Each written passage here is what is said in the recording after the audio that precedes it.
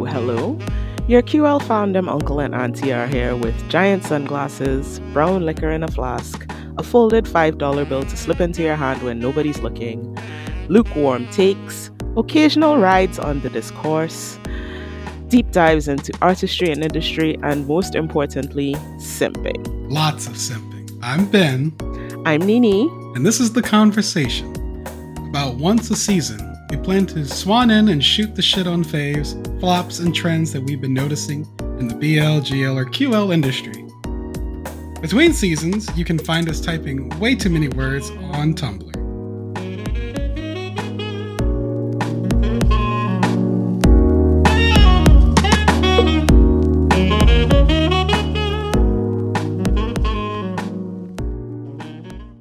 Round 1. Fight. We're back, bitches. This is season 3 of The Conversation. We're starting with Korea because it's easy to get through their content. This season, we watched All the Liquors, A Shoulder to Cry On, Our Dating Sim, and Unintentional Love Story. We're going to try something a little bit different this season on The Conversation. We have already recorded our reactions to these 4 shows, and we're going to go directly into them. And then at the end, we'll come back and we'll talk to you about those 4 shows and a couple other things that I also watched with some sort of global reactions. That's a lot of brolic, man energy just coming at me at once there, Ben. I don't know. Whew. You know, women and men fight different. So it's fight night. We're going to box. That's fine. But you gotta be ready for what I come at you with the uppercut, okay? Because you're not gonna see it coming. I've been punched in the face by women. Do I want to know this story? Oh, it was an accident. Lesbians were mad at each other. I tried to stop them. One of them accidentally punched me in the mouth. Sounds legit.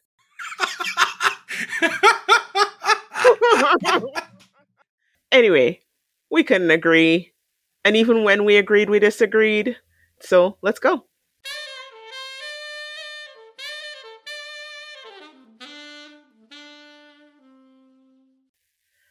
Hey there.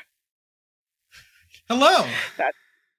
That's. I feel like that's not staying in, but I said the same thing at the beginning of last season. Nah, it's fine. Just try it again. Just get it out there. Okay. All right. So we are talking about Korea.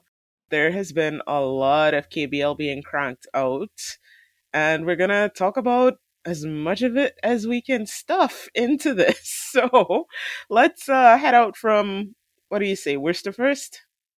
Wherever you want to start. I put my eye black on for this episode because Nini and I will be fighting tonight. Oh, we will definitely be fighting because I don't think we agree on anything. I've been sending Thunderdome gifts to Nini all day.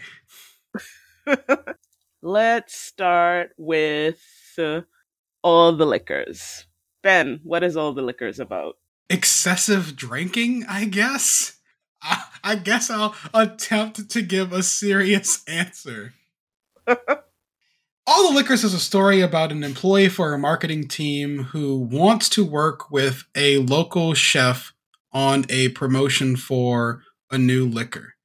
Han Ji-yu is the employee who tends to overindulge in food and liquor in a way that I think is supposed to make him seem like weirdly cute, but I find gross, who ends up stumbling drunk into Park Ki-hoon's restaurant where he does not allow people to consume alcohol on his premises. I don't know how he's going to stay in business doing that, but that's his thing. The show moves us through this budding relationship between them because maybe Chef Ki-hoon has a thing for Ji-yu, I guess. And they drink a lot of alcohol in the show. Park Ki-hoon's character is maybe allergic to alcohol. They eventually manage to create a promotion for this new liquor, and I guess they end up together. It's a weird, kind of flat show. I didn't hate this. She did. I know you hated it, but I didn't hate this. All right, so you and I, we're both from drinking cultures, right? You're from New Orleans. I am from Trinidad. We don't have open container laws in Trinidad. I don't think y'all have them in New Orleans either. We technically do. We don't enforce them unless you're being annoying. So I think one of the things about being from a drinking culture is that you get really annoyed by people who can't behave themselves when they're drunk. So I understand why you don't like this. I get it. I do. Because that is an annoying, that is really annoying. I have to Annoying is agree. the right word because, like, oh, I'm gonna let you do your thing first because I got some things to say. But I don't hate this as a cute little love story. I think that what we're supposed to get from this is that the marketing guy's character, I'm not going to remember anybody's name, it's fine. The marketing guy's character is supposed to be like a bon vivant kind of character. I know that's not the way it plays to you, which I completely understand because he just seems annoying. Totally He is get a that. drunk. But he's supposed to be this bon vivant character. The chef has valid reasons for not liking alcohol, but he likes this guy. And that's from the beginning because he goes out of his way to be nice to this guy when we see that he just brushes everybody else off. And it's kind of cute watching them start to like each other. It's cute. It's not going to set the world on fire. I understand why you dislike it, but I don't hate it. What I do hate is that there is dead fish kissing. I do not like dead fish kissing. I would rather there be no kissing than dead fish kissing. I think that there are a lot of other ways that if you don't want your actors to kiss or if your actors don't want to kiss, there are a lot of other ways to release the tension that don't involve dead fish kissing because dead fish kissing is just fucking annoying. The bottom line on this is cute. For me, anyway. No, it's not cute. Ben's like in living color. Hated it. All right, panel, tens of chops. One chop. The difference between a bon vivant and a drunk is their ability to recover in the morning. And at the point at which you are 10 bottles into hangover cure, passed out snoring at your desk, and your coworker slash manager can smell the alcohol on you from COVID distance away and has to be like, bro, if you don't get it together, you won't have a job. It stops being cute. He's this out of it on a Tuesday? God damn. To be fair, I feel like the show gives us an explanation for that. I feel like this is not his normal behavior. Because when the show starts, he's with his friend and they're talking about how he just broke up with somebody or something like that. And he's clearly in a not great place when the show starts. So I feel like the show is telling us that yes, he likes to eat and he likes to drink, but like this, what's happening right now, yes, it's excessive and yes, it's not exactly normal for him. I will grant you some of that. So I will give you half a point for that. Okay, so between my 7 and Ben's, what, 2? 6. 6? You really are generous when you give out these points. I don't think as a BL the show is necessarily bad. I just don't think it's good. Like my repulsion with the show has to do with the way the drunkenness is handled in the show. One of my primary struggles with Korean media is their relationship to alcohol is super uncomfortable for me.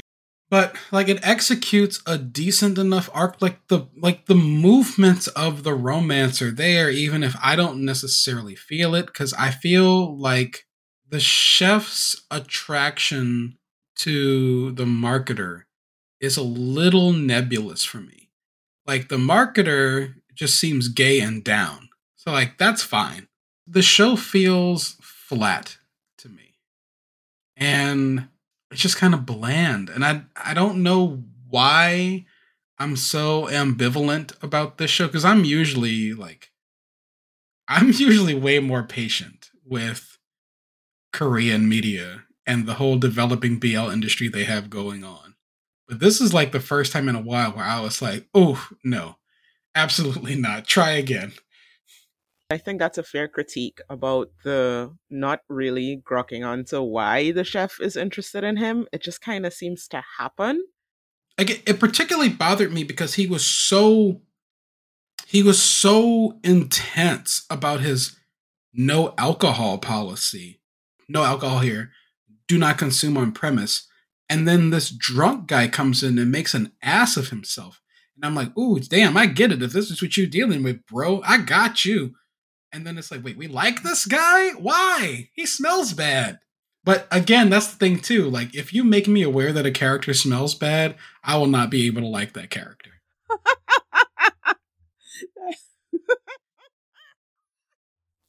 That's fair. This is not the first time on this podcast I have rejected a character who I think smells bad. Okay. So in the end, Ben and I give all the liquors between us. It gets a 6.5. Ben says 6. I say 7.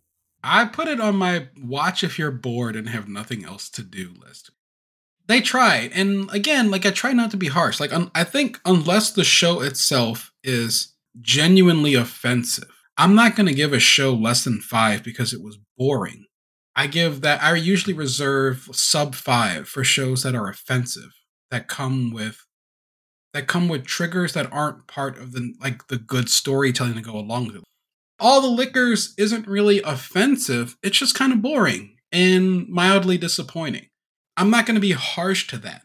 I don't like disrespecting the work that people put into projects. This doesn't feel like people weren't trying to put together a good show. It just didn't necessarily come together in the editing booth the way I think they hoped it would. And that's okay, even if I'm not necessarily being very nice to it. But the primary reason I'm not being nice to it is I've had some very difficult experiences with drunk friends, and that colors my ability to enjoy these kind of shows. And I don't think the show did a good job with it for me. And so it's a 6. Watch it if you're bored. I think that's a fair assessment. Like I said, I don't hate it, but it's not setting the world on fire. So I think that's a One fair chop. assessment.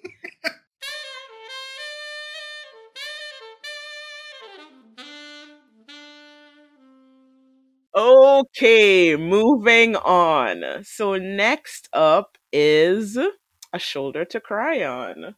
2 chops. Ben, what's A Shoulder to Cry On about?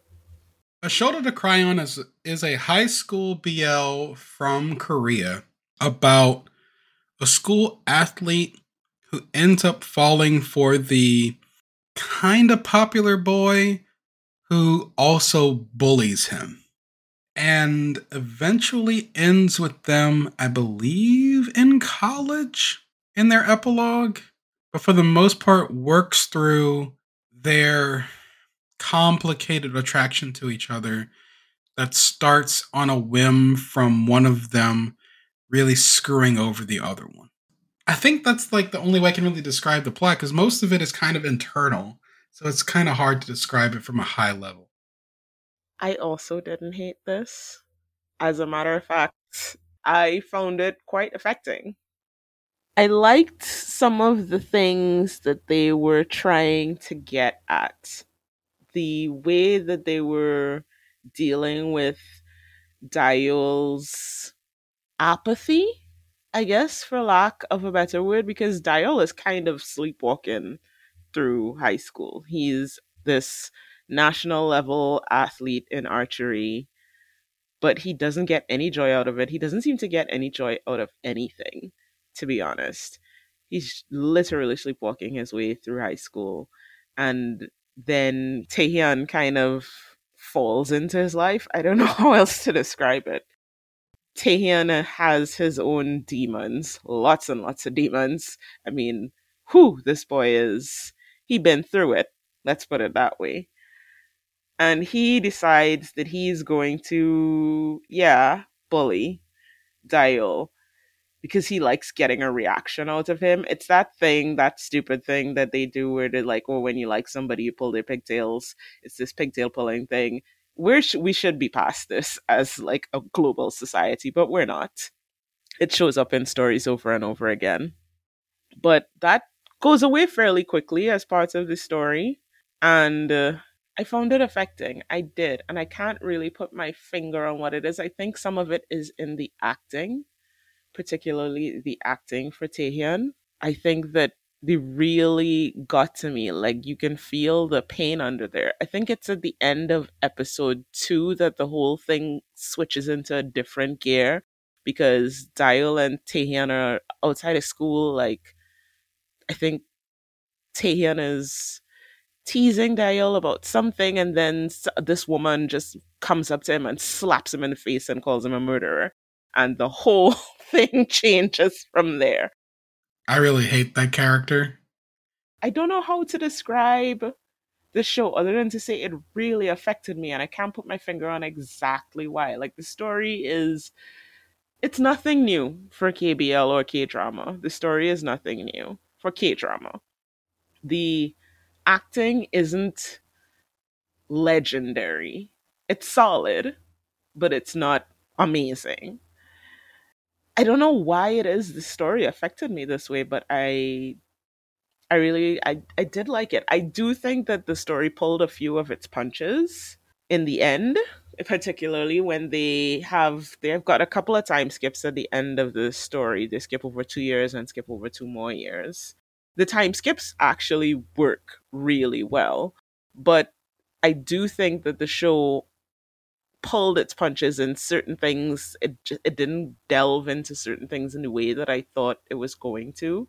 Like it didn't really delve into Taehyun's recovery, I guess you would call it.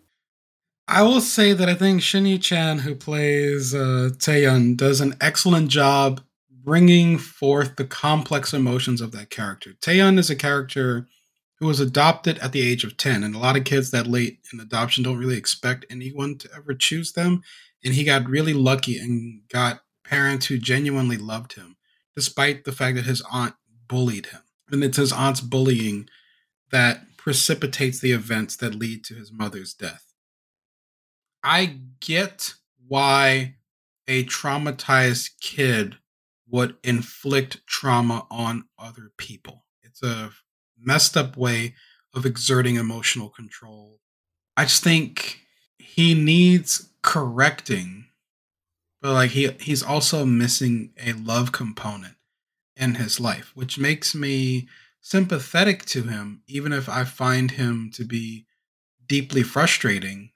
The person he chooses to pick on has clearly also suffered. Dayal does not seem to have any friends. He seems to have a complicated relationship with his drunk father. We don't know where his mom is. And like that's the part that I think bothered me the most is like you're choosing to bully one of the weakest people you could find. I tend to struggle with those particular types of stories when they execute them. And I don't think the show does a good job giving us a reason why Dayol chooses Taeyun. Like, why is Dayol falling for Taeyun? Because he's paying attention to him? Because he's pretty? Because he's kind of flirty? Because Dayol is discovering things in him?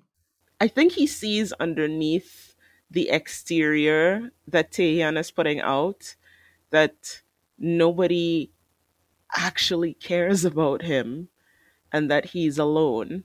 When it turns around, he sees Taehyun get slapped by his aunt and called a murderer. Taehyun stops coming to school for like a week.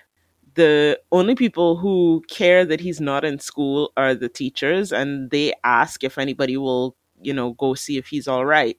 Taehyun has friends, and they barely seem to notice that he's gone, and they don't really care.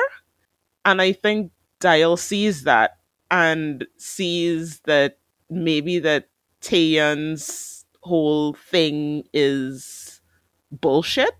I just need to understand like what the protocols are in Korea. Like a kid hasn't shown up for a week. Like there's no like wellness officer to go check on this stuff. They have a fairly punitive society, and there's nobody to do like a wellness check on the boy.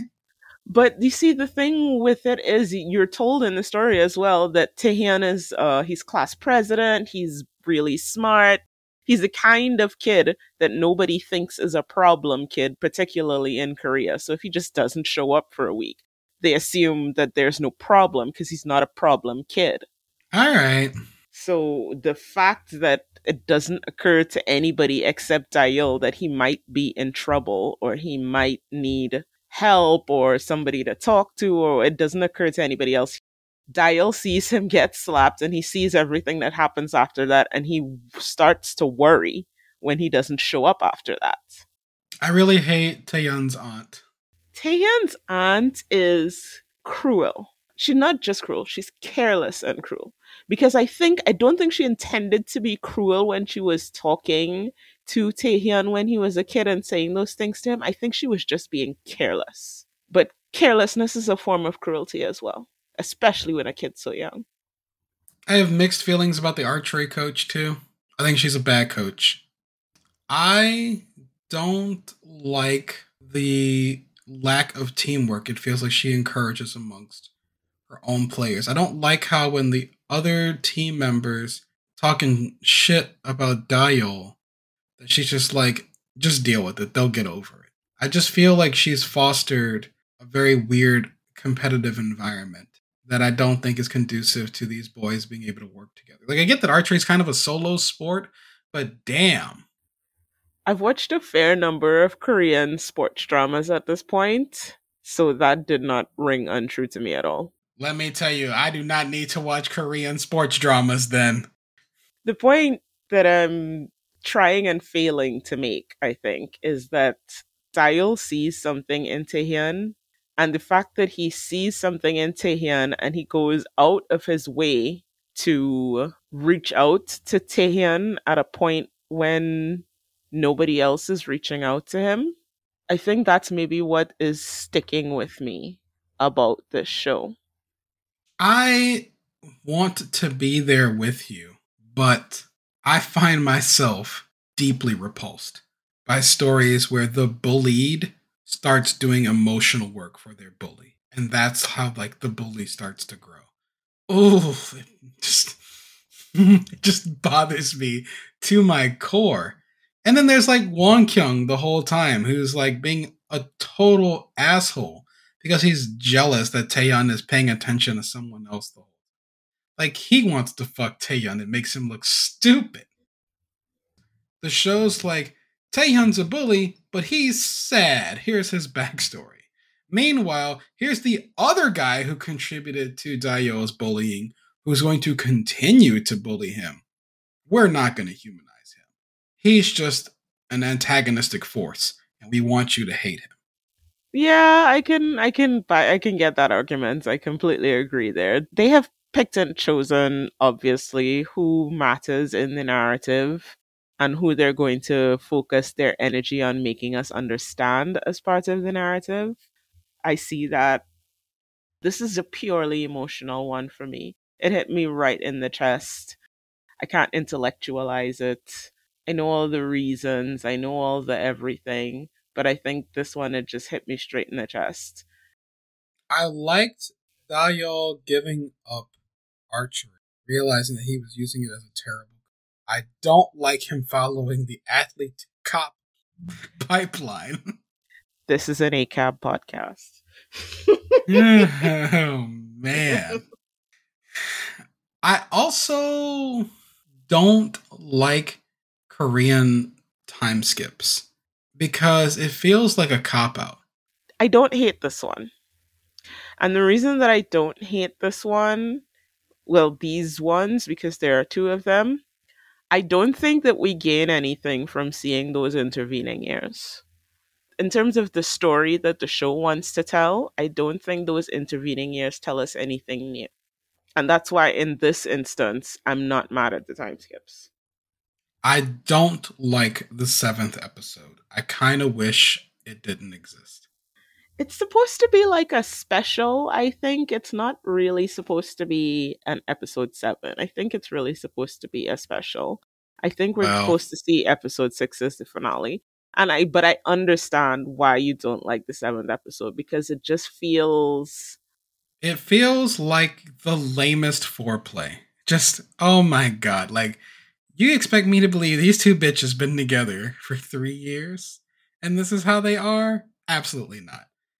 Getting into their very special pajamas to then go into the pool was the stupidest, weirdest modesty thing I've ever seen. Yeah, it was weird. I hope this makes it into the edit. Listeners of the podcast, please contextualize this for me. I just can't stand it. It was so mind boggling as it happened. I was like, this is the most weirdly homophobic thing I've experienced in KBL in a long time. We can't put they titties out in this special, but we're gonna make them get in the pool anyway? Just don't do it. Oh my god. It's weird. I do have to admit, it was weird.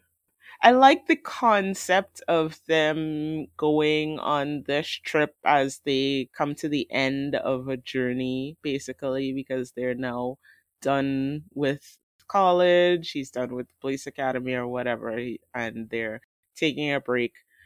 I get that aspect of it, but the way that it happens is just kind of. And the thing is that there are moments where it could have turned. But every time it looks like it's going to turn, it pulls away. And that's what I talk about the show pulling its punches. That's what I mean. You feel that there are things that they refuse to do. And the things that they refuse to do are so tame. I really want to be nice to this production because it's my understanding that the Omega X boys fought to be part of this project. And I really do respect that from them. Genuinely. It's just, I feel like this show is the promise of a good drama, not a good drama. I feel like it pulled its punches, so I agree with you there. There are things I did like. I did like at the end of high school when Dial tells Taehyun how he feels and Taehyun rejects him and then tries to go back after when Dial is leaving school and saying, please don't leave me here alone. And Dial is like pissed because he's like, you don't get to do this to me. You don't get to dick me around. You know, I love a character saying to a character who is dicking him around, you don't get to dick me around. I do like that. I do like him covering his face with a towel. It's like, you always get away with things because of your face.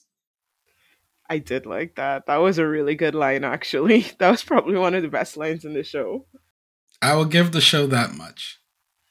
There were moments. There were moments. This is probably going to land up in Girl You Tried for this season. Oh, ho, ho. I feel like it could have gotten there. I feel like with some nips and some tucks and some changes, I feel like it could have gotten there. Yes, I am actually putting a specific KBL into Girl You Tried contention.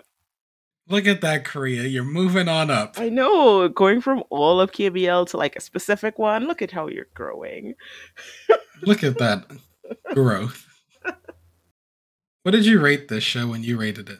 I rated it an 8. I liked it more than all the liquors. I liked it less than other stuff we watched. I gave this show a 6 as well as all the liquors. That seems fair for where you landed up on it. I think there are things of value in this. I think the Omega X participation matters. I think them trying to unpack a bullied romance and trying to genuinely dig into that was interesting. I don't think they really found what they wanted to say, but that they tried was interesting. And I think the overall chemistry was really solid. And the teamwork that they developed as band members translated fairly well to what they were trying to do with romance. It's just the things that I gave it knocks for really stuck out for me. And it's not something that I am going to put on my recommends list. I understand why you gave it what you gave it because you have particular squicks. So I completely understand this one. Okay. That's the thing. Like when Koreans do bullying, it is always psychological. And it really, really gets under my skin every time. The specific ways that Taeyun bullies Dayal are just so upsetting to me. Like the lying, the manipulating the way other people see him, the isolation, the ways that they embarrass him when he's by himself, so other people are looking at him like he's a weirdo. That just I don't like hand waving that shit away because he's pretty and we want to fuck him. Ugh! No. Korea is way too good at bullying stories in general, I have to say. Korean bullying stories always make me feel a particular kind of way. Like, really, I get amped up and really hurt. And this one, it felt different, not the same. I don't know how to parse that other than that. Not better or worse, just not the same.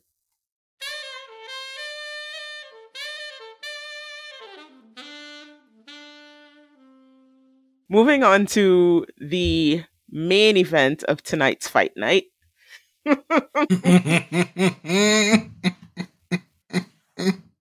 We're talking about our dating sim. Ben, what's it about? Our dating sim is a runaway slash second chance romance about an artist and illustrator who joins a small gaming company and runs into the guy he ran away from, only to find that this guy has been looking for him and actually reciprocated his feelings all those years ago. And now the two of them need to unpack what happened between them. The big thing with this show versus a lot of the other types of second chance shows we usually get, this is an incredibly upbeat and positive show the whole way through, even when it's dealing with the things that are kind of heavy. I gave this a solid meh. I'm sorry. Ben loves this. It's okay. It's okay. There are things that I like about it, but it is not, for me, something to write home about. The things that I like about it, the things I always like about these kinds of stories, which is that the person who is left behind is given the chance to be angry about their friend running out on them. So I like that. They're cute, they're sweet. I feel like the show didn't go as deep as it could have gone into some things. Like, obviously, the illustrator one left the love interest guy Kite. He left him with a serious sense of abandonment and some kind of abandonment trauma emanating from that was only touched on in the drama. It doesn't go any deeper than that. The conflict doesn't feel meaty to me. And I like I said, okay, it's fun, it's cute, but it doesn't feel like there's something there for me to sink my teeth into. All right, let me have it. I've been waiting all night for this. This show is perfect.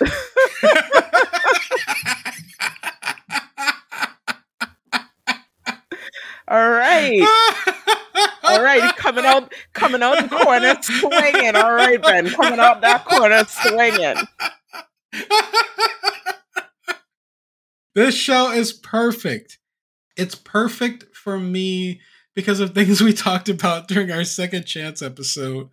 As I said in the spring season, no one does more damage to queer kids than queer kids who have been infected with internalized homophobia. And Juan runs away during a transitional moment of his life when he's also in crisis. Because they just mention that Juan has to move in with his aunt because his parents are going through bankruptcy. And then his parents are just never mentioned in the show ever again. Implications unpleasant. And then he's about to be enlisted as well. And so he decides to express his feelings to his closest friend who he's been crushing on for clearly a while. Because he's a melancholy artist, he's telling himself that this is just in his head. All the little vignettes about the game at the end of each of the episodes tells us that Gite has been into him the whole time. Like, we can see it because we're the audience and we have eyes. But Juan doesn't know if it's just play or not. He doesn't know. I've been on that side of the board. And so he's prepared to be rejected. And he's already primed to run away because his life is falling apart. He can't take any more L's at this point. It's really unfair what he does to Gite by springing a confession on him, trying to kiss him, and then when Gite is surprised, he didn't respond with revulsion.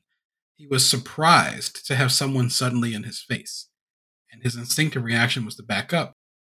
But Juan rates it as a rejection and runs and panics, and then punishes both of them for 7 years as a result. I like it because I understood it immediately. And what I like so much about this compared to other runaway romances is Gite has been looking for Juan the whole time. And he succeeds at finding him and is the one who reels him back in. And he plays his gingerness about reeling him in really well. He doesn't know why Juan ran away, and he really wants him to stick around. But I also like that he gets to be passive aggressive about it the whole time. He found Juan through his blog, convinced his team to hire him to work on their project. He's the kind of friend you want to have, who's working in a creative space and brings you on board to a cool project to help you advance your career too. He brings Juan in on the project, but he's being kind of a bitch about it from the beginning. Like, we're going to be on this project for 3 months. Are you sure you can stick around? You're not going to run away in the middle of it because something comes up? I love that. I love when the one who was abandoned gets to be a bitch about it because they deserve it. I like the way Gite's anxiety about Juan comes out over the course of the show. And I like how he's so forward about his attraction to Juan the whole time. Because a part of him thinks that maybe he shouldn't have held back. Maybe he should have realized his feelings sooner. Maybe he should have been more honest with Juan about their friendship. And, like, he's clearly been thinking about how he maybe messed up 7 years ago. And his response to that is, there will be no misunderstanding this time. He will know that I like him. There will be no secrets. Like, he reveals fairly early that he was the Game Boy person messaging him on his blog the whole time. He wants him to know that he's been looking for him. He doesn't know what went wrong 7 years ago, but he does not want him to go away this time. And I just really, really like Shin Gite a lot. And I like watching Juan recognize that he's the villain of their story. And the way he has to eat that shit sandwich himself. He has to move himself forward. Like, he doesn't tell Gite about the job offering that might pull them apart. He's not going to inflict that on Gite because it's not fair, because he knows Gite is good. Gite is the kind of person who would encourage Juan to go on that endeavor because it's important to him to advance himself as an artist. And he would choose to suffer on their behalf. I like that Juan handles that himself. And I like that the narrative rewards them for Juan making that choice by him getting a better kind of opportunity that allows them to extend their professional relationship together. The last thing I really love about this versus a lot of the other sort of reunion romances we get a lot is very rarely do these shows really execute on the falling back into your old dynamic thing really well.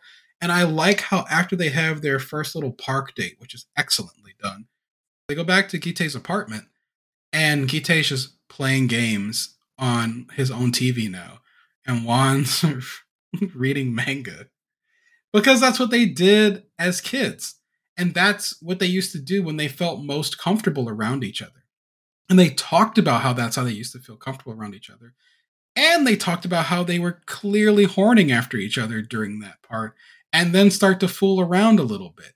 It's just so really lovely the way all of these elements are used. And they don't waste our damn time in this show. Like the show knows it has a short runtime and is getting to the meaty moments with purpose. Also, these boys can kiss, and they were enthusiastic about it, and they still talk about it. They talk enthusiastically about the work they did together. I love this show. I literally wrote for a 10. This show has everything. I adore it for queer reasons more than BL reasons. For romance reasons, that's why I was mad about it. And this is probably one of the things where we're going to always come to some disagreements about certain kinds of shows because of the different lenses that we're approaching them with. And that's one of the things about BL.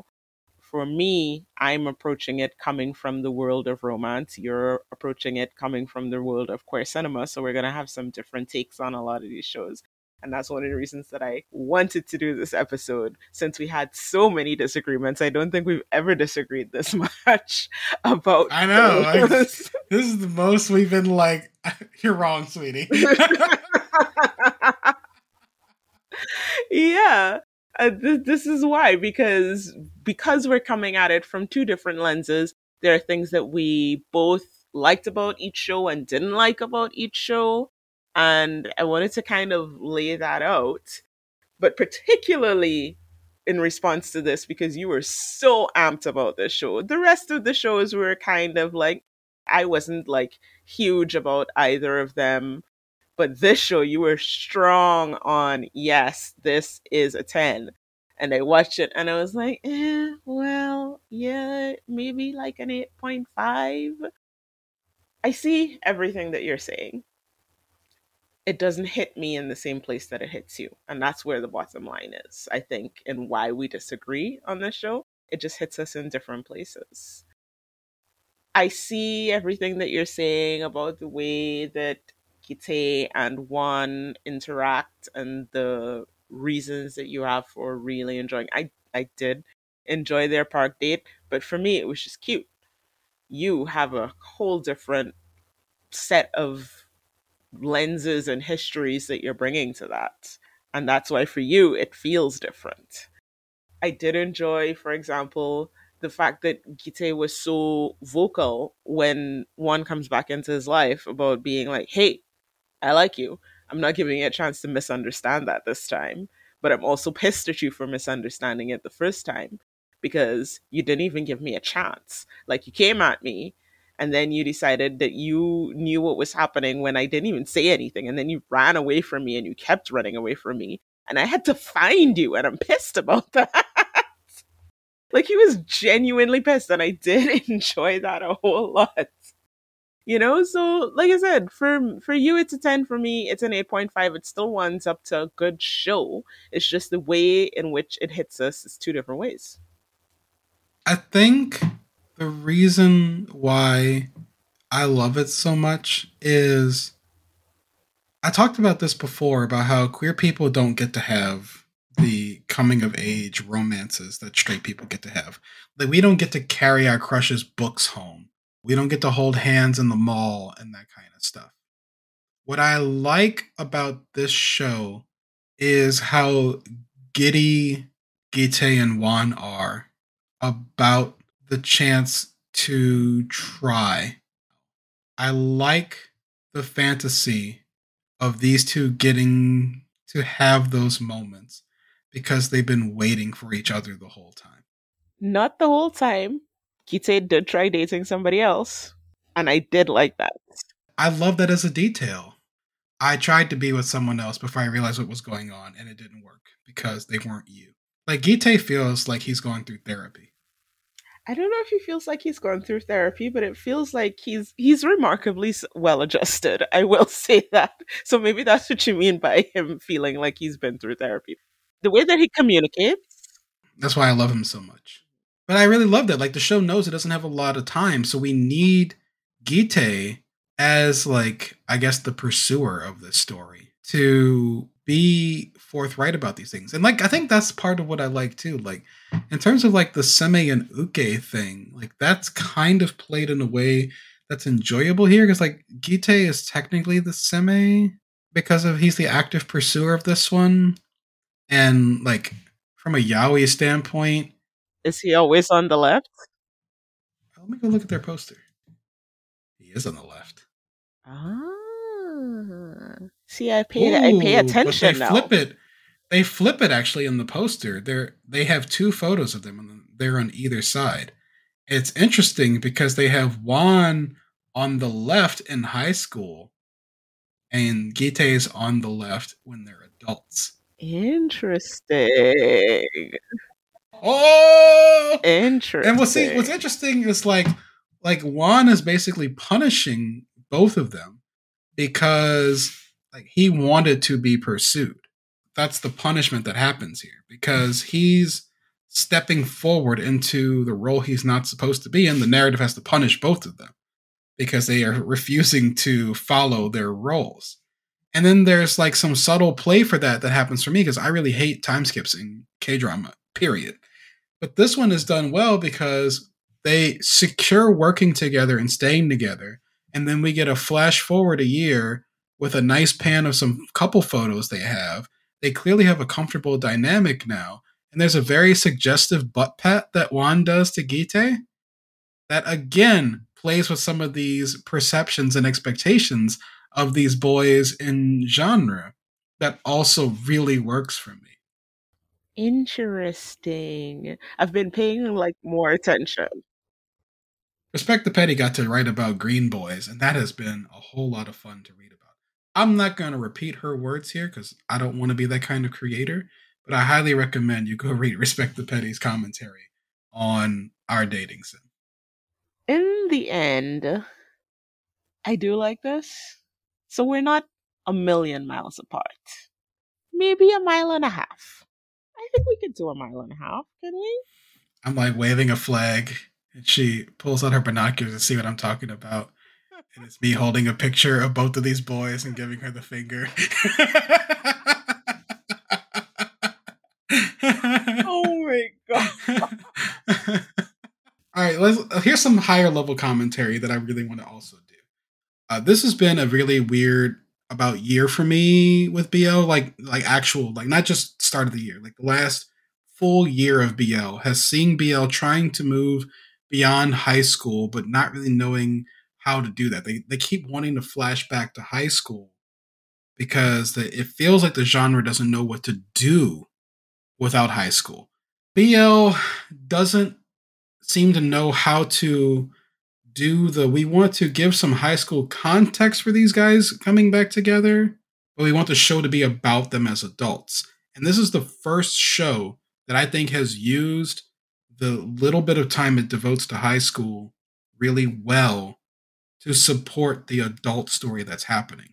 All of the past scenes with the gamification of it works really well for me because they're working on a dating sim as well.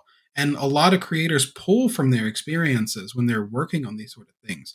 So I kind of like that some of their work, like Juan's work with his blog and Gite's work with his dating sim, is both of them trying to work through this broken romance between the two of them. And I like how when we're doing these high school flashbacks, there's this whole consternation with both of them of what if I had chosen the other option when we were younger? Would things have gone differently? Would we not have had to go through this?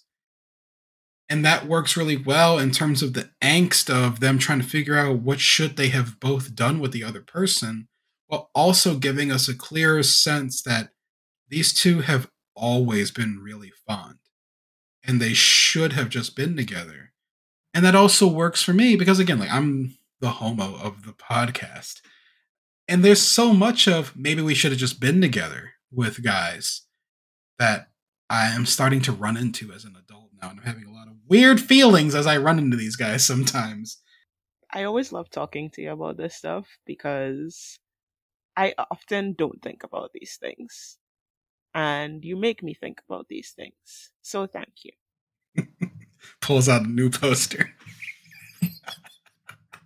Points at Shinkite. Best boy. Okay. I like Juan trying to let go as an adult and allow Gite to care about him. I like how, like, the part of him that doesn't believe it's happening is something he has to let go. There's a moment in about episode 5, I don't remember them that cleanly because they're so short. It's after they kissed, I believe. It's the first time Juan says something kind of flirty to Gite. And it's like, if you like me, you can have a crush on me for a little while longer. That was a really fun moment for me because it's clear that Juan just basically shut himself down for the last 7 years. And I really like seeing a wounded queer character come back to life. And he's not mean to Gite about what happened. He's just uncomfortable because he doesn't know what's going on. And, like, that's the problem. Like, he never knew what was going on. He was too in his own head. That's, again, the artist problem. That's why Gite is literally shouting at him, like, I like you, bro. And it's like, what if anybody sees us? Good. They should know. You're mine. I like that he's like, what about homophobia? I done worked too damn hard. I ain't worried about that. One thing that they seem to sort of put their toe into, but didn't really explore, were the friends. When Kite goes to meet their friends from high school and he tells them, oh, yeah, I ran into one again. That was a weird moment for me. I wasn't quite sure what the purpose of that particular gathering was. That scene reads to me as they haven't necessarily spoken it out loud, but they know that Juan and Gite were very close and that Gite was not okay after Juan left. The one friend, the one who's sitting on the right when we're looking at Gite, clearly does not like Juan for hurting Gite the way he did because he was salty about him showing back up. He was like, I had to help put you back together. Are we sure we're letting this person back in? I kind of liked that. I agree with you in that regard. Like, the show didn't go far with a lot of its ideas, but I'm not going to punish the show for being short because it uses its time well. I can see where we had time to explore other threads in this whole company, like the fact that Sunny clearly knew the whole time. I don't feel like I needed to get more from the Sunny situation. You know what I mean? Like, Sunny obviously knew. She kind of helped push one towards Gite. Like, all that was good, and I got it. I didn't need any more of that. And I didn't need any more of the clueless boss being clueless. I didn't need. There's a whole bunch more that I just got just enough of it. But I feel like when it comes to something like Gite's feelings about everything, because it's clear that there's still a lot that he is holding back, and it does come out in bursts. So it comes out when one gets the offer from the company to go abroad, and things kind of start to go a little wibbly because he's not talking to Gite about it, and Gite knows that something's up, and he's panicking essentially because he feels one slipping away from him again, and you get a little bit of what's happening in his head there. But I feel like that's not explored as deeply as I wanted it to be. I'm okay with it because the show was so short. I don't want to knock the show because it didn't have more time than I wanted it to have. I got what I needed to understand the character. I get what you're talking about. Like, it feels like the big romance moments happen off screen, and I know I think that's what you're irritated by. Partially, yes. But I think for me, for a lot of us homos, all of our shit happens in the dark and in small gestures and in the unspoken. So I don't mind these things kind of happening off screen because for a lot of us, these things technically do. Like, we don't have courtship gestures that announce the attraction per se. It's all innuendo, and maybe that was more than what I thought it was. And so I'm not bothered about it with these two. I get it. Final reviews. Nini, what did you give this show? Our dating sim, let's call it an 8.5. I gave this 10 because of all of the queer stuff that I really love in this. A little bit of this is also just how much this crew and the cast really liked this show. I had genuinely hoped that these two work together again. Like, I really hope that BL actors work together again because I don't want to be one of those kind of fans.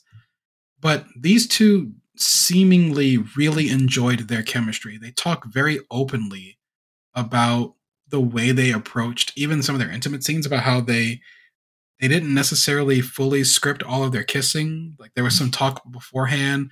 The directors are giving them some requests for angles while they're doing it, and they're mostly responding to the crew cheering them on the whole time when they're kissing. And that is such a lovely image. I just love the whole experience of watching this. So, it was a 10 for me. It will be watched many times. I think this is one of Ben's new comfort shows. It is.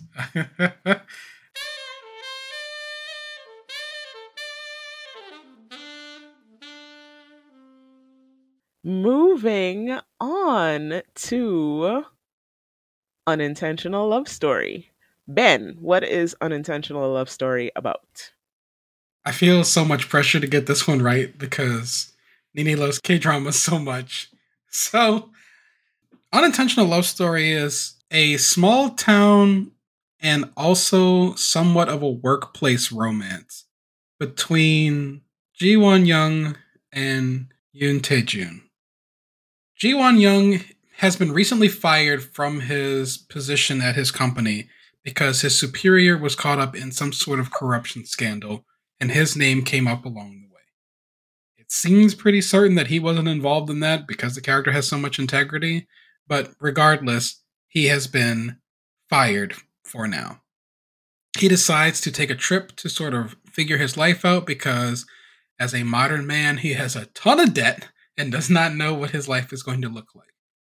While he's in this small seaside town, he runs into a potter who he recognizes as a famous potter that his CEO of his company really admires, who's basically disappeared from the art scene and honestly the world for the last couple of years. He calls his assistant manager and he's like, "Hey, I found old boy." And the assistant manager says, "We can probably get your job back if you manage to get him to sign a contract with our company." So he ends up trying to befriend Taejun, even though Taejun's using a different name. I don't really want to get into that part.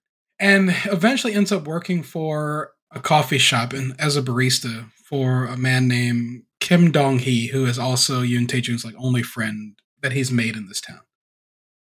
Over the course of the show, Yoon Taejun begins to feel a sense of caring for Ji Won Young, and there's this very well executed, if kind of slow, growing romance between them that's kind of founded on this mutual desire to be kind to each other that I actually think works really well before typical K drama conceits come into play to break them up, which I actually think are pretty well handled. Of all of the shows that feature breakups, I think the breakup around the fact that Won Young didn't reveal why he was trying to be friendly to him plays out really well. I have some other commentary about the side couple, but Nene, you have much more to say on this since you're far more familiar with the common beats of K drama than I am, because I struggled with this one for like the first 8 of 10 episodes. This is the first KBL that I've ever seen that felt like a K drama. One of the things that K drama does really well is these small town romances. Somebody leaves Seoul and goes out to like some small town, usually near the beach or something like that, and they fall for some guy who is like hiding away there or something like that, basically. K drama generally does this type of show really well. It's usually like a cast of strange characters that they eventually form this found family, and there's a lot of really solid K drama beats in this show. There's good performances by the main characters and the side characters. If you like K drama, if you know K drama, if you like K drama, this show is really nothing new, but you will enjoy it. Taejun is a wealthy artist with daddy issues, which is very K drama. And he's basically run away from the world because it's too materialistic. And he is living in this small town and he gets to feel more authentic and he gets to just do his art and fly under the radar, and nobody's, interfering with his life and making him feel nobody's making him feel like he's like has all this pressure to live up to because he's famous or whatever, because he's not just famous in his own right, but he's also the son of a famous artist, so there's two levels of pressure to it there. So he is basically hiding out under an assumed name in this small town. He's got one friend who is the barista slash cafe owner. One Young kind of comes into his life because One Young is staying at a pension out in this small town, and he breaks a plate that the landlady like gave him food on. He breaks the plate by accident and he's like, "Oh god, I got to replace this plate." So he figures out where to go to replace this plate. He runs into the guy. He figures out who he is and he decides this is how he's going to get his job back, which is strangely mercenary for him considering how much integrity he has as a character, and it's pretty obvious from almost the first frame. I think in his mind, he was just going to try to befriend the guy and then convince him to try it out. But things, in his defense, things get complicated very quickly because Taejun is gay. I like this man. And is kind of flirting with Won Young the whole time, even if he's being grumpy about it. I don't know. Does it feel like he's flirting from jump? Because I feel at first it's just a kind of a oh go away kind of thing, and he's trying to intimidate him at first. I think flirting is the wrong term, but he's definitely intrigued by Won Young. I suppose. But his initial reaction to One Young is, "Oh my god, please go away." That is true. It's please go away. I mean, I'm sure you're nice or whatever, but I am a bear in a cave. I don't want to be close to anybody. Please go away from here. I think for Won Young, things get complicated because he just starts to develop feelings too. And the not telling thing went on way longer than he wanted. It just sort of happened because he knew that Taejun was prickly. And if he was like, hey, I'm here to recruit you for this thing, Taejun would have just blocked him. I think things definitely escalated beyond his control because I think the point at which he could have said something just passed. And the longer they spent time together and then they started getting involved and he started to fall for him, it just became harder and harder to say anything. And then there was definitely the point where it was like, well, if I say anything now, this is over. Right. Once he learned about the ex, he felt so bad. Yeah. He felt shit about it. But the thing is that it goes from that feeling of, oh God, this is, I should tell him, because how you can track how One Young is feeling about the whole situation is through the series of phone calls that he has with his manager back in Seoul, the guy that he's trying to get his job back from. So the guy that he's interacting with at his old company trying to get his job back. The way that that progression of phone calls goes, because at first he's on it, he's reporting back to this guy, and then as he starts to get closer to Taejun, he starts avoiding his calls. When he does answer his calls, he tries to get him off the phone as quickly as possible. He doesn't really want to talk about what's happening. He starts trying to explain Taejun's side of things more. You can tell how he's feeling at any stage by the kind of conversation he's having with his assistant manager. And in the end, how the whole thing falls apart is that basically now he's begun outright avoiding this guy. So the guy decides that he's going to take matters into his own hands and come to the town and find the guy's workshop or whatever and try to talk to him to convince him, because clearly One Young isn't getting it done. And that's how the whole thing unravels. That he comes there and basically tells Taejun everything. And whew, that is uncomfortable. When the whole thing goes down, I felt Taejun's complete collapse. Let me tell you, that scene where he goes to Won Young's room and he gives him a chance to say what maybe needed to be said, and then he says, okay. And then he leaves the room. And I'm like, uh-oh. And then he immediately comes back in the room and throws him onto the bed. I was like, oh shit, girls, we're really in it now. It's just like, oh shit, how is this gonna go? Because it could have gone several ways at that point. But in the end, he's just like, so you're using me. And like the way the actor who plays One Young, I think he's an idol. He is a South Korean idol and the youngest of a boy band, B1A4. I was actually really impressed with his acting in this particular scene, because the way that he starts shaking, It's like really he's good. trembling, because Taejun is enraged and One Young knows he's in the wrong, and he's terrified that he's gonna lose this thing that he's found. Because this isn't, I mean, he doesn't just fall in love. This is also a queer discovery and acceptance story as well. It works really well because Taejun is so considerate and careful and gentle. He's a potter, so especially with his hands, he always handles Wan Young in a way that's very careful. And so to have him throw him like that, you could still feel like he was on the edge of his own restraint at that point. It works really well because the character is so controlled to see that control slipping. There are things about this show that I'm just kind of like, okay. I mean, there's dead fish kissing, and Taejun, I have a petty gripe that Taejun's makeup makes him look like a 300-year-old Anne Rice vampire. He looks like he looks like Brad Pitt and Tom Cruise in the original Interview with the Vampire. The makeup is bad. I think this is an older actor as well, so they're trying to make him, I don't know. He's 32, Nini.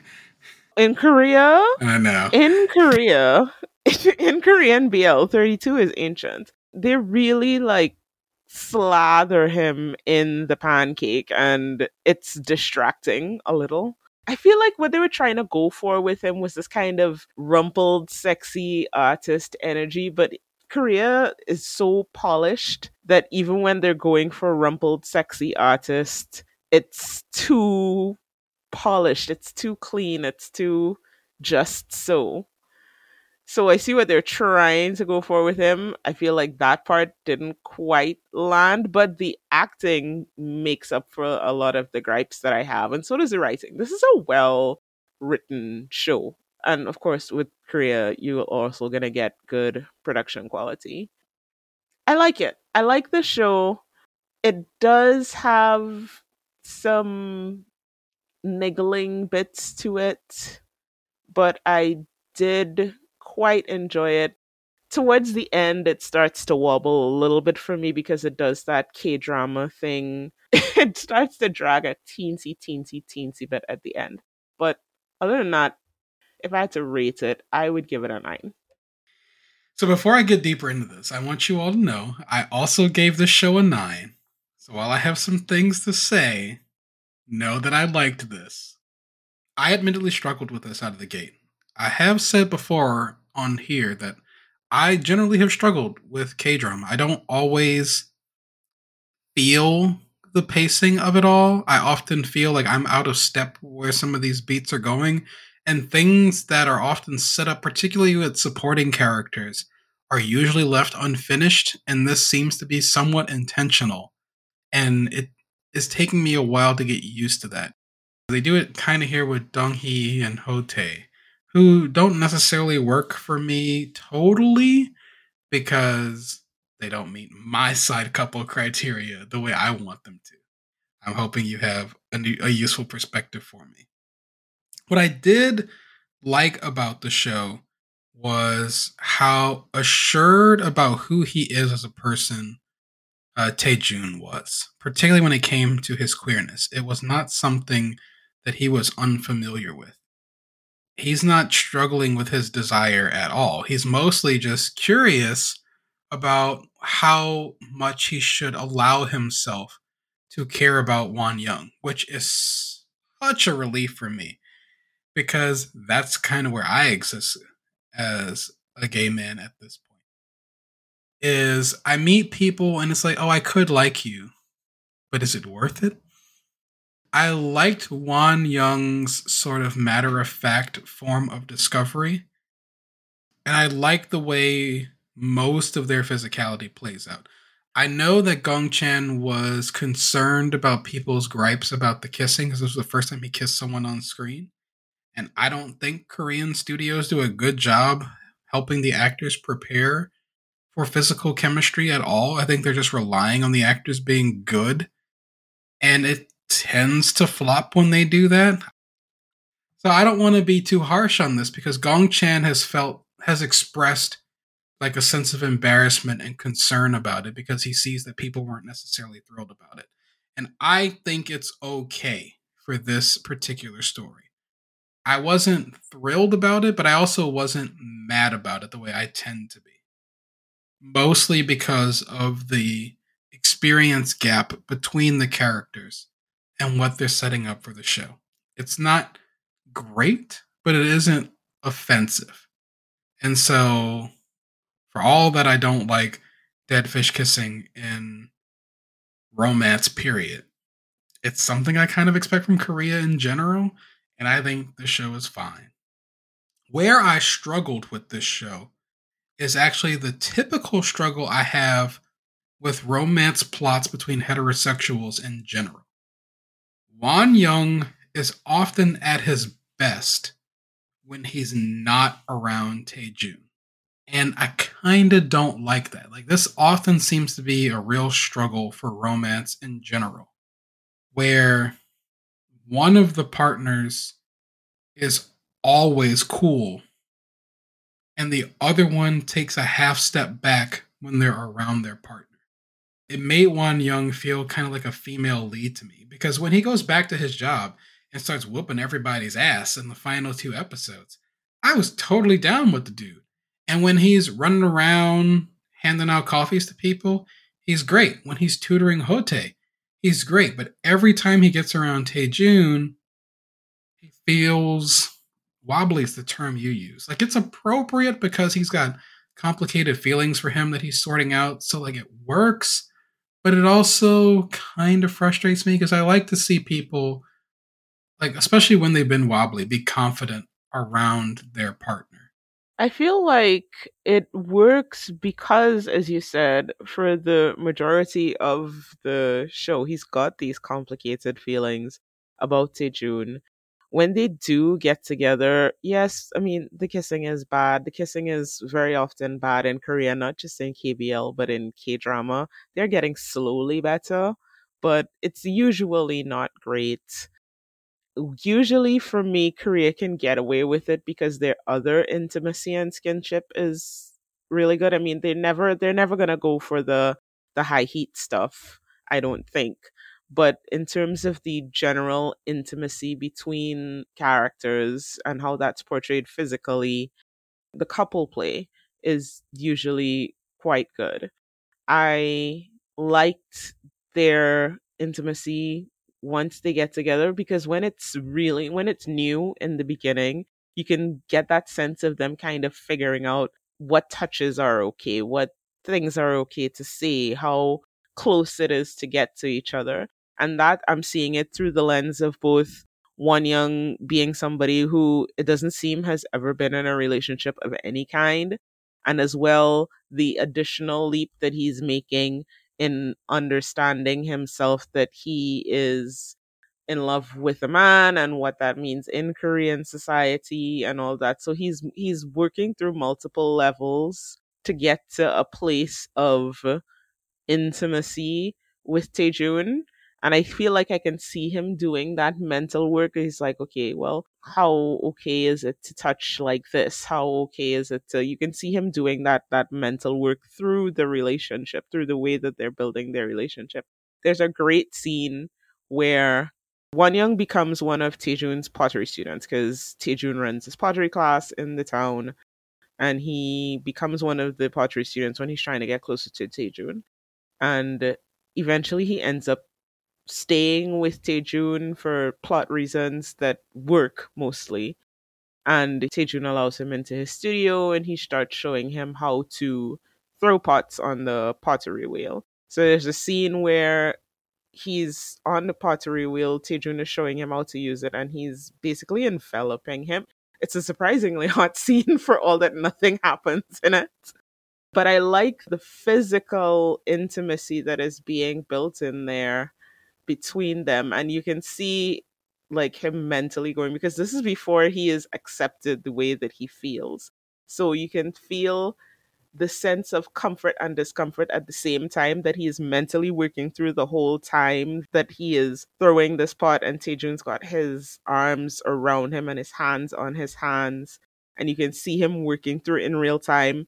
Am I comfortable with this? I am comfortable with this. Why am I comfortable with this? You can see it sort of happening, and I did enjoy watching that process happen in the character. I like that Taejun also understands, it seems, that One Young is working through these things and figuring these things out. So he'll press forward and step back. I like the dance of it. I do. And I like how the dance of it works for the characters, where they are in their minds about the way that they feel about each other and their level of acceptance of the way that they feel about each other. This show ends up working for me because the conceits hold for the whole time. And everything that should happen in a story like this does play out. So the subterfuge about why One Young is here can't hold forever. That is broken. Taejun's response to that is completely in character, as is everyone else's determination to help them out. And that's kind of why I don't get super harsh about Hote and Donghee, because they end up kind of weakly supporting a lot of things going on. So like Donghee and Taejun haven't had really great experiences with being gay.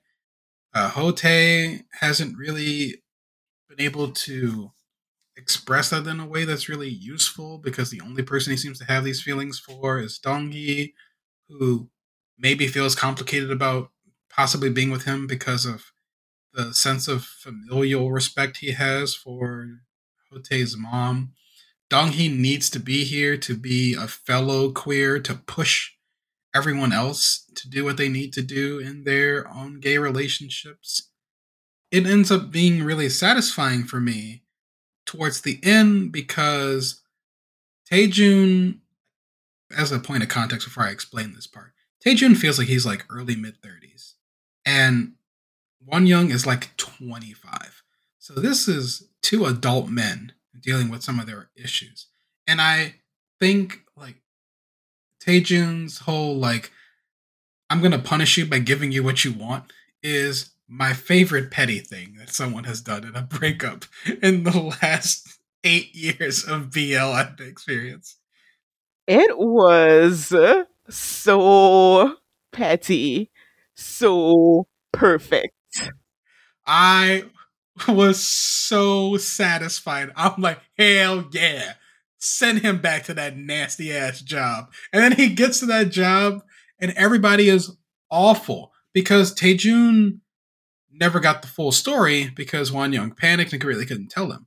What's so great about that is when they start to reconcile, Taejun feels bad because he didn't realize what he was sending Wan Young back to. And he's like, I just wanted you to suffer a little bit by sending you back. I didn't realize I was sending you back to people who were going to be professionally bullying you. I really liked that. Like, it's a gentle reminder to the audience. It's like, you can be petty, but there are consequences that are always unintended when you do these sort of things. I liked Wan Young defending himself in his job. I really liked that Taejun supported him at getting back at the manager and asserting his place back in the job properly. I really liked that it felt like they became a team towards the end in a way that felt very satisfying. I liked the ending. I feel a lot nicer about the show now than I did while watching it because I was talking to Nini almost every week about how kind of like bored and impatient I was feeling with it. And I feel like a lot of that is me, one, not being used to K drama romance, two, not seeing the sort of traditional romance beats that I get out of regular, like, novel romance in like my BL world and just not really translating that appropriately. Because, like, from a romance standpoint, we had all of the traditional beats at the exact times they're supposed to come up.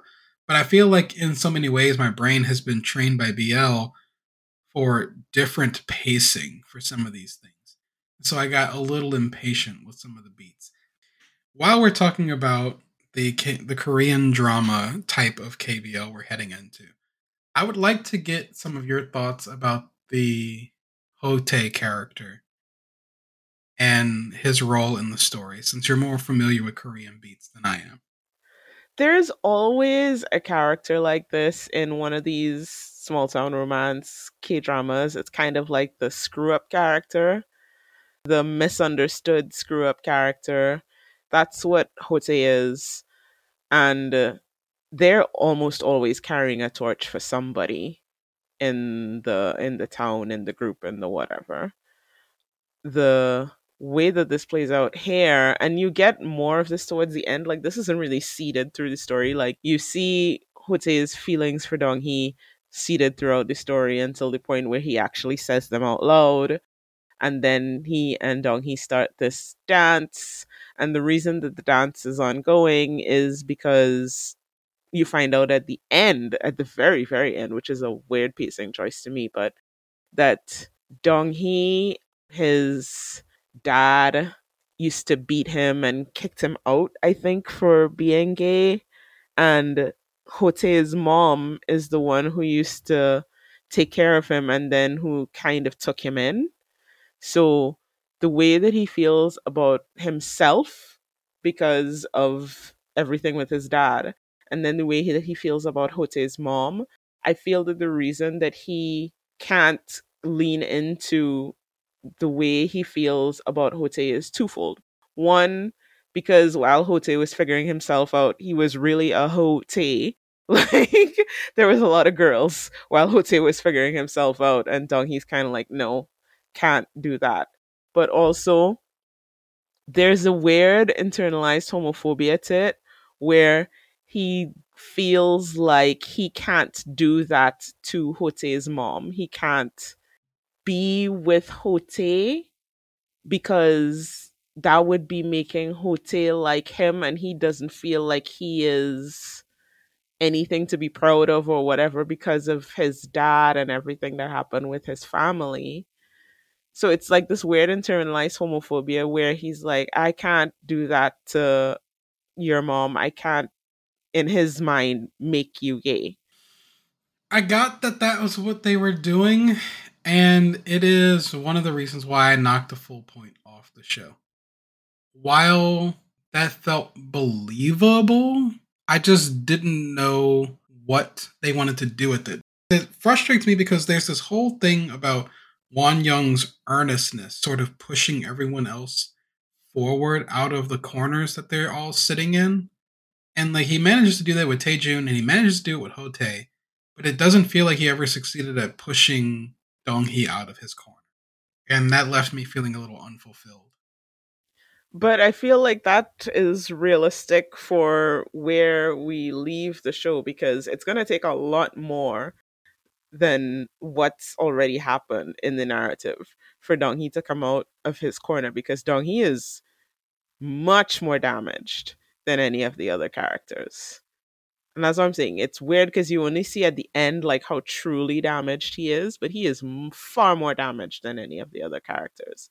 So it's going to take a lot longer and a lot more. So what you see at the end is you see the beginning of his process where he lets Hote hug him. He sees everything that happens with Taejun and Won Young and he thinks to himself, okay, maybe I could have something like this. I can appreciate that. It's the rare time when I'm the one kind of mad that something is a little unfinished. Because normally I'm far more accommodating for that in the end of these shows than Dee Dee is.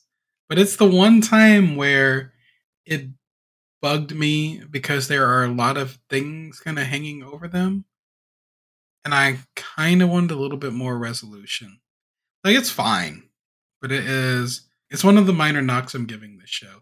And like I said, I'm giving it the minor knock for doing sort of like the female lead thing, the Wan Young, that has always bothered me in all writing.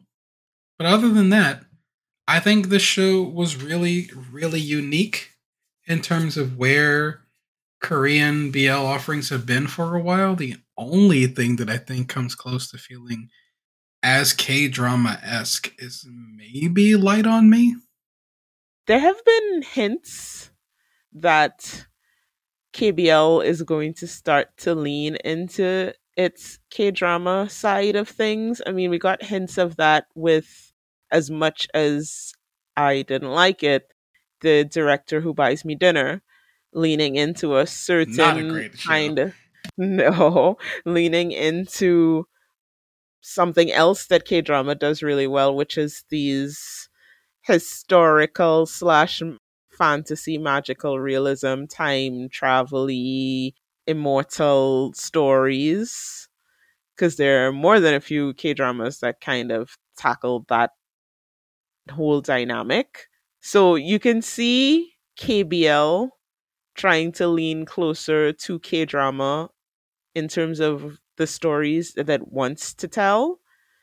And in that, I think Korea is the lane that it's maybe struggling to get into for KBL is to make K dramas just with two male leads rather than it being a specific genre that looks at queerness and everything in a particular way, more like okay, let's make a K drama. It shouldn't matter whether the leads are a man and woman or a man and a man or a woman and woman. That's, I feel, where K drama, the direction K drama is starting to lean in. I don't know if that's where they're going to end up, but I feel like that's the direction that they're exploring right now. So you get things like The Director Who Buys Me Dinner and like this. I think Respect the Petty made an observation that I kind of wanted to see what your thoughts are on. She commented that for her, it feels like something that the KBLs are experimenting with is taking the standard K drama character alignments for the romance where the female lead has two different men to choose from and just removing the girl from that dynamic entirely and then just having the two guys look at each other. That's interesting, and I'm probably gonna have to give that some more thought because K drama does love a triangle, and sometimes they're good, sometimes they're bad. A lot of the times they're actually really good. Like second lead syndrome is a thing for a reason in K drama. I don't know that I've ever looked at it in that particular way. Yeah, I'm gonna have to give that some more thought. Maybe that's something we'll come back to in the lanyap. To end our discussion for Unintentional Love Story, I'll say that this surprised me at the end by how much I liked it. Because I think while I was watching it, it was somewhere between a 6 and a 7 because I thought the leads were mostly just attractive. And I was preparing to be disappointed the way I was with Love in the Future. I was feeling like I liked the characters in a vacuum, but not as a vehicle for their narrative. And this ended up really coming together in a way that was very satisfying. And I will say that having had such a mixed bag with KBL for the last 5 months or so, I really like that I was able to give this show a 9 and feel good about it. And I gave Our Dating Sim a 10 and felt really good about that. I really want to see more cultures contributing to BL, and I'd like to consistently enjoy those offerings. My final thoughts on Unintentional Love Story. Yeah, I give it a 9 as well. I think this is the first one in this episode that we haven't fought over. We were But talking shit to each other all day like we were going to fight about this show. but in the end, we didn't end up fighting about it. I think you and I landed in slightly different places, but a general agreement on the quality of the show. The show felt very refreshingly queer in a way that didn't feel like it was betraying either its queer audience or its traditional romance flavored audience it was going for. And I think this is the first time a Korean show has really struck a balance with the two different perspectives it really wanted to honor. Yeah, I agree with that. I think that this is the first time it has balanced the BL of it all with the K drama of it all and had it work. Yeah, I have very few notes for this show. Ah, that's coming back around. Okay.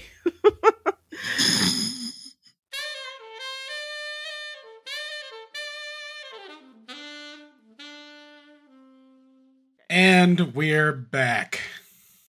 So we watched those four shows. Beyond those four shows, I also watched Love Mate, Happy Mary Ending, and Starstruck. We're going to talk about The Eighth Sense on its own. I'm having a very mixed experience with KBL overall right now. There's like snippets, there's like points of light. But for the most part, KBL and I are not having a good time together right now. Like you would have heard, most of the stuff that we watched in this, I liked it fine. But nothing really to write home about. It's mildly enjoyable. And then there's a bunch of stuff that Ben's watching that I'm sorry, never gonna watch. It just doesn't interest me. And there's more of it coming every single day. Like I saw two new ones today alone. I am enervated by KBL right now. Korea, I don't know what you're doing right now. I want to like your content, but it feels like you're phoning a lot of it in. And even when you're not phoning it in, it feels like you're phoning it in. I don't know what has to change. I don't know what needs to happen. You're doing technically all the right things, but it's not hitting for the most part. They're fun, they're enjoyable, but nothing that I've seen yet has grabbed me by the scruff.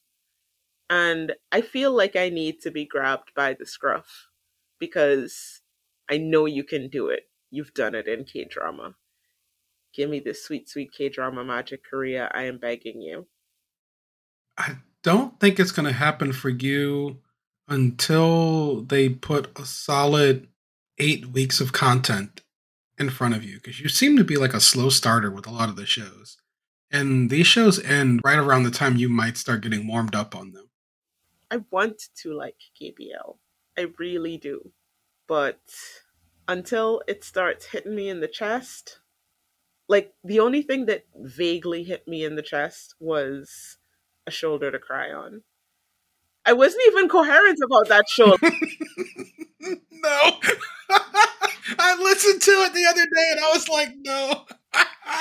Going back to the recording, I wasn't even coherent about that show. I couldn't explain why I was feeling the way I was feeling about it. It's the only thing that hit me in the chest, and then it fucked up the ending. Right now, there's only like 4 Korean teams who have my attention. It's Strongberry, whatever Hwang Da-sol wants to do next, whatever the folks over at Studio Winsome, who made Our Dating Sim and Love Mate, want to do next, and whatever the 2 guys who put together the 8th Sense want to do. Are you breaking up with Watcha? It's not so much a breakup with Watcha in so much as it feels like Watcha and I are growing apart. With the studios and teams that I'm enjoying right now, they're telling complete stories. Watcha feels like they're pulling back on BL with the way the content is being distributed. And then all the other stuff that was on this list feels mildly incomplete. Like all the liquors feels undercooked. A Shoulder to Cry On felt like they didn't go as far as they wanted because of the idols. I didn't dislike Unintentional Love Story, but doesn't stick with me. You can feel the uphill struggle in every single production. I'm an old queer in terms of my film history with the genre, and so I will stick with them through this because I understand how important our eyeballs are for this. I'm never going to allow myself to become so spoiled that I won't support the stuff that's airing. But it's damned hard sometimes to come out of the end of these things and be like, wow, the rest of you should really watch this because it's not great. We're gonna be here all night if we keep doing this, so it's time to wrap this up. We came, we fought, we talked about Korea, and now we out. Say bye to the people, Ben. Peace.